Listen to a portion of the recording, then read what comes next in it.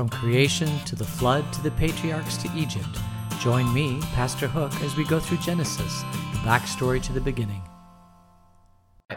So we are going to go ahead and just start at Genesis chapter 49. We're going to begin at verse 29. And this is the death of Jacob. Then Jacob gave them these instructions. I'm about to be gathered to my people. Bury me with my fathers in the cave in the field of Ephron the Hittite, the cave in the field of Machpelah near Mamre in Canaan, which Abraham bought along with the field as a burial place from Ephron the Hittite. There Abraham and his wife Sarah were buried. There Isaac and his wife Rebekah were buried, and there I buried Leah. The field and the cave in it were bought from the Hittites. Well, now, before you just finish that, I just want to point out that you have to understand tribal dynamics back 5,000 years ago. You were not, the whole idea of individual is very much an American, Western, European concept that's only come around in the last 200-300 years. Prior to that time, your identity was as much wrapped up in your family and your tribe as it is in yourself. Now, this is a hard thing to wrap your brain around, but think about it.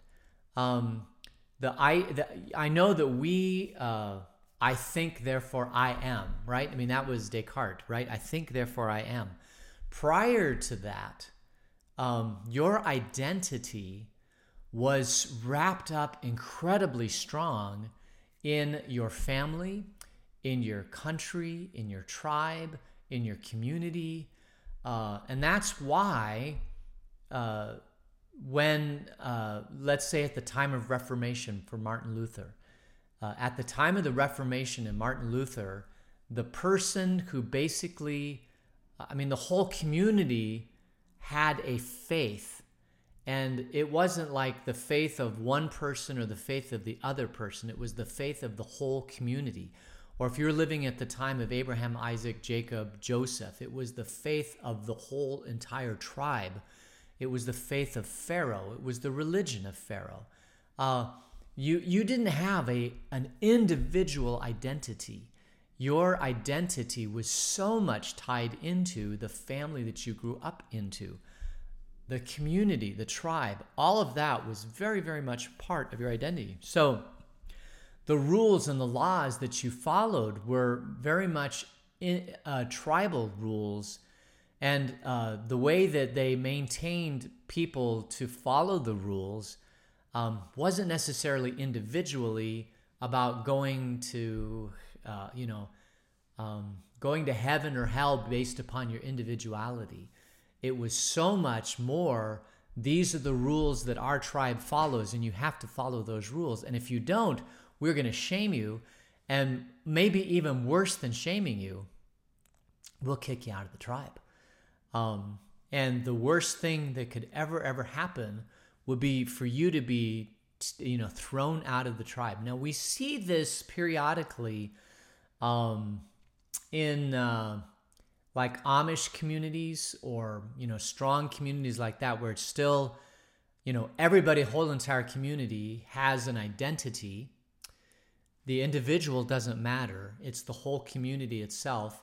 Typically, these communities are they're homogeneous, I guess is what I want to say. They all have the same religion. They all dress the same.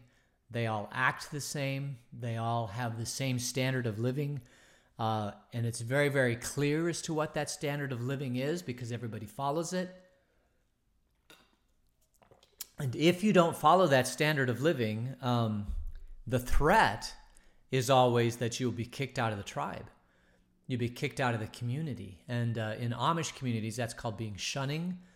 And it's like, it's the worst thing that can possibly happen to you is to be shunned from your community, because your whole identity isn't just an individual identity. Your whole identity is wrapped up into the identity of the community. Now, if you are a Western American consumer individual person in the United States, this is all foreign concept to you. You don't understand it. It's even hard to wrap your brain around it. I guess you could voyeur in and look into that if you find a community like an Amish community or some of these other communities like an African community, an African tribe. But it is very, very, very, very hard to wrap your brain around. There's an incredible amount of comfort. There's an incredible amount of community and support. There's all sorts of stuff that is great when you live in a community like this. The downside, of course, is that you don't have individuality. Now, can you live a happy, well-adjusted, wonderful life when you are in a community like that? Absolutely. There's no question about it. As a matter of fact, sometimes I wonder if individualized American consumerism, individual me, is actually the healthiest way to live. I kind of sometimes wonder if it is the healthiest way to live. It's what we have. And I'm proud to be an American. I'm proud of my individuality. I'm proud to be me. But I do know that there's other ways to look at yourself. Now, you're probably wondering, what does all this have to do? Because when Jacob is buried, he asks to be buried with his tribe. And so he is going to be buried in his tribe. His family, Joseph is going to take him. He's going to be buried with his ancestors. And there's something so when you're in a tribal community, your ancestors take on a different role. They are part of they don't really die. I mean, they do, because individually they're not there anymore, but their memories, who they were, how they influenced the tribe, the words that they said, all of that stuff kind of gets passed down from generation to generation. And as long as you pass down the memories of these tribal leaders or these great people in the tribe, that they still are with the tribe. I mean, they may not, you might be able to, get up and have dinner with them or get up and have breakfast with them, but their presence is very, very still present in the tribe. And it's hard for us to understand in American culture. But there is a reason why Jacob wants to be buried with his ancestors, because that's where the ancestors live. And he wants Joseph and all of those families to know that they're part of something bigger than themselves. I mean, and they don't even know self yet at this point. I mean, the tribe is so much a part of your identity that there's no question that Jacob is going to go and be buried with his ancestors. That's very, very important. And there are people that study these kind of dynamics in communities. And the great thing about a church is that we can transcend American individuality, which is not a bad thing at all. Don't get me wrong. I love being David Hook. I love my individuality. There's no going back. But the one thing that you lose is the community aspect and the community support and the community love and all that sort of thing. You can get it in family if you have a strong, healthy family. And you can also get it in your church family if you have a strong, healthy church family. And so that is one of the main functions of a congregation. So our congregation in Vail, it's not only just about teaching the Word of God, which we do, but it's about fellowship. It's about breaking bread together and being in community together. And it's about prayer, which is we pray for each other. Those are strong parts of being a local congregation. The other one that comes out of Acts, Acts 2:42, they joined together for the apostles' teaching, breaking the bread, fellowship, and prayer. So those four are mentioned in Act 42, 2:42. Then you go to 45, is that they pooled their resources and they gave to people who had need. So the fifth thing that a congregation does is they come together and they look for needs in the community. It could be in the local church community, the congregational community, or it could be the community around them. And they pool their resources to love the world, to be the hands and feet in Jesus in the world. So those are the fivefold things that a congregation does. And that's the whole purpose of a congregation, is to leverage the resources of the people in the congregation to do those five things well. And the goal of the congregation, the goal of our congregation, is making loving disciples. Anyway, so Jacob goes and he is buried with his father, Abraham, his wife, Sarah, Isaac, Rebekah. They're all buried in this cave. And now Jacob's going to be buried in the cave. And he knows he's going to be buried in the cave. So he knows. The other thing is that when your identity is the tribe, if the tribe goes on, then your identity goes on. Even after death, you're still a part of that tribe, because the people who've died before you are still part of that tribe. And you know that. So there's a little bit of comfort in death because of that. So the worst thing that you could ever do to a community like this would be to wipe out the community, to be a genocide, to completely take the tribe of Abraham, Isaac, and Jacob and destroy them so that nobody's left, because then the whole community dies, and that truly is the death of that community. So when Reuben and Simeon went and killed the people that raped their sister Dinah and wiped out the whole entire tribe, that was a horrific thing. All right, we're going to continue reading. So this is verse 33. When Jacob had finished giving instructions to his sons, he drew his feet up into his bed. He breathed his last, and he was gathered to his people. So this truly is the death of Jacob. This one looks like it's a peaceful death. I have seen some people just breathe their last and do peaceful deaths. Some people are labored, and it's difficult, and they're in pain.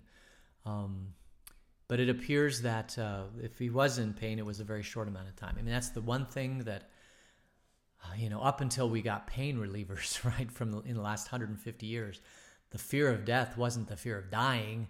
The fear of death was the pain that was associated with death. But it looks like that isn't really discussed here.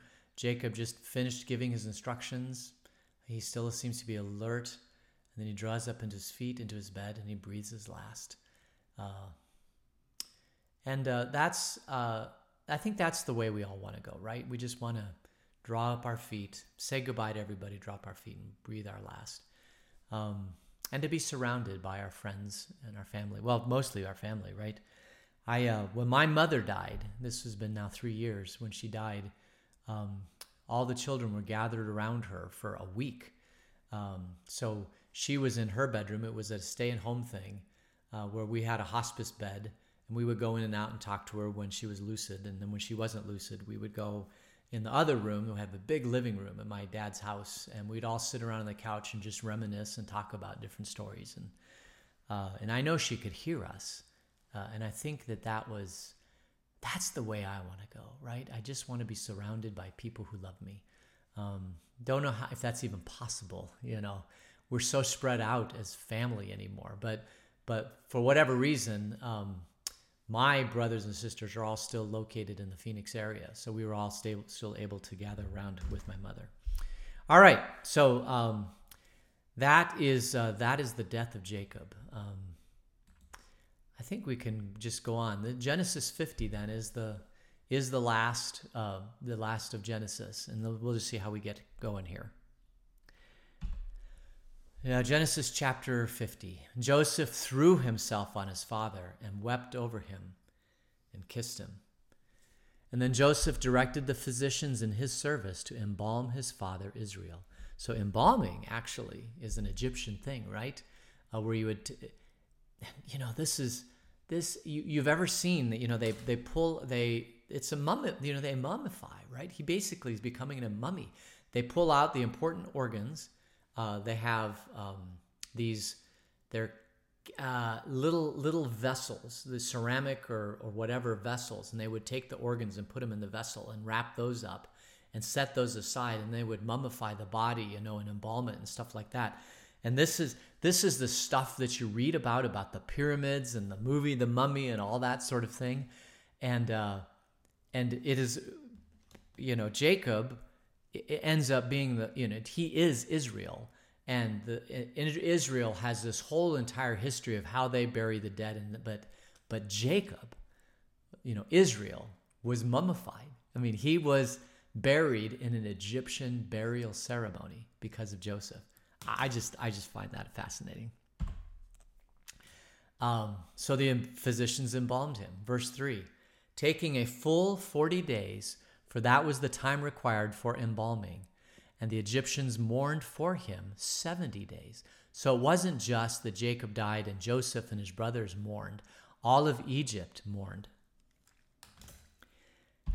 I mean, it's something you don't talk about, but Egypt, the whole entire country of Egypt under Pharaoh, 5 millennia ago, all mourned the death of Jacob, who is Israel. It's just mind-blowing to me. When the days of mourning had passed, Joseph said to Pharaoh's court, if I have found favor in your eyes, speak to Pharaoh for me. Tell him, my father made me swear an oath and said, I am about to die. Bury me in the tomb I dug for myself in the land of Canaan. Now let me go up and bury my father, and I will return. And Pharaoh said, go up and bury your father as he made you swear to do. So this is interesting. If you are the prime minister of Pharaoh's court, then you don't need to actually talk to anybody. You just walk in and talk to Pharaoh. But remember, the whole 7 years of famine happened maybe, 15 or 20 years ago. And now Joseph has done what he was called to do. He's gotten them through the famine. And now Joseph and his brothers are living probably in the land of Goshen. Joseph maybe is no longer daily in Pharaoh's court. Maybe like he got through it. He was appointed as prime minister to do this. But I get the sense from reading this that Joseph now has kind of removed himself from Pharaoh's court voluntarily and lives out in the land of Goshen as a shepherd. He probably travels back to Pharaoh and sees him over time. But, there's a period of time that has passed since Jacob died. And so I find it's interesting that when the days of mourning had passed, Joseph said to Pharaoh's court, I found favor. Speak to Pharaoh for me. Maybe it's a different Pharaoh. I don't know. But he has to go through the court system to get in front of Pharaoh. Of course, everybody knows who he is. And Pharaoh says, yes, go bury your father. There's no question about that. Pharaoh said, go up and bury your father as he made you swear to do. So Joseph went up to bury his father. All Pharaoh's officials accompanied him. The dignitaries of his court and all the dignitaries of Egypt, besides all the members of Joseph's household and his brothers and those belonging to his father's household. Only their children and their flocks and herds were left in Goshen. Chariots and horsemen also went up with him. It was a very large company. So our latest dignitary to pass away is Ruth Bader Ginsburg, and she laid at state in the Capitol Rotunda, which I think she's the first female Jewish Supreme. I didn't follow this, but I know that I saw that she's in the Capitol Rotunda, or maybe she's in the Supreme Court area. I think it's the Capitol Rotunda. Anyway, and then people mourned, and so people stood in line for days.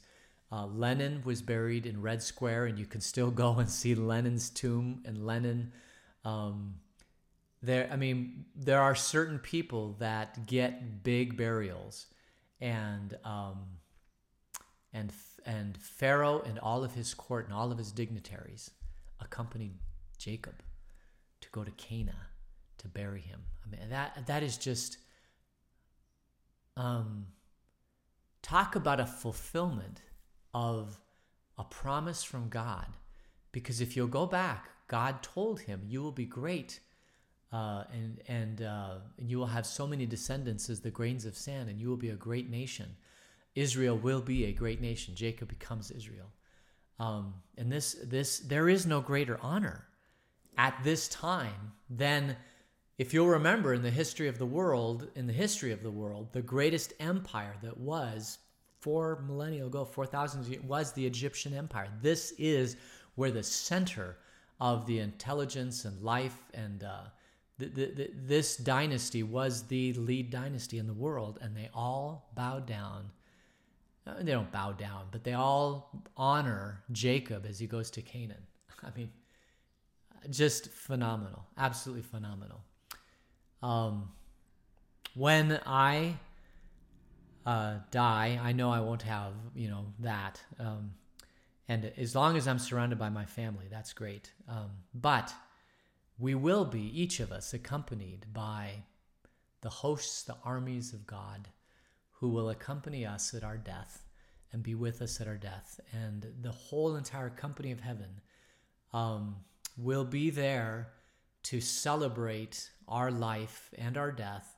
And when we arise on the last day, they will be there to give us the great honor that we will have, because we're all children of the King. We are children of the King, of the Creator of the universe.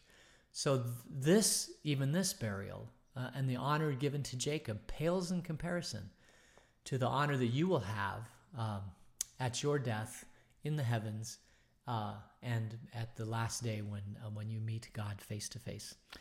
So I think we'll leave it there. My voice is, for some reason, there's dust in here or something. I'm not sure what it is. You didn't see it, but my wife brought me a little bottle of water because she heard that I was choking a little bit, and I'm so grateful to her. I normally have a glass of water sitting here, but it's empty. I forgot to fill it out. So we'll leave it there. We're gonna pick up then in verse 10 tomorrow, and we get the last of that. So let's just close in prayer. Gracious God, thank you for this day. Thank you for the honor that you bestow upon us because we are your children. Keep us ever safe in your care. In Jesus'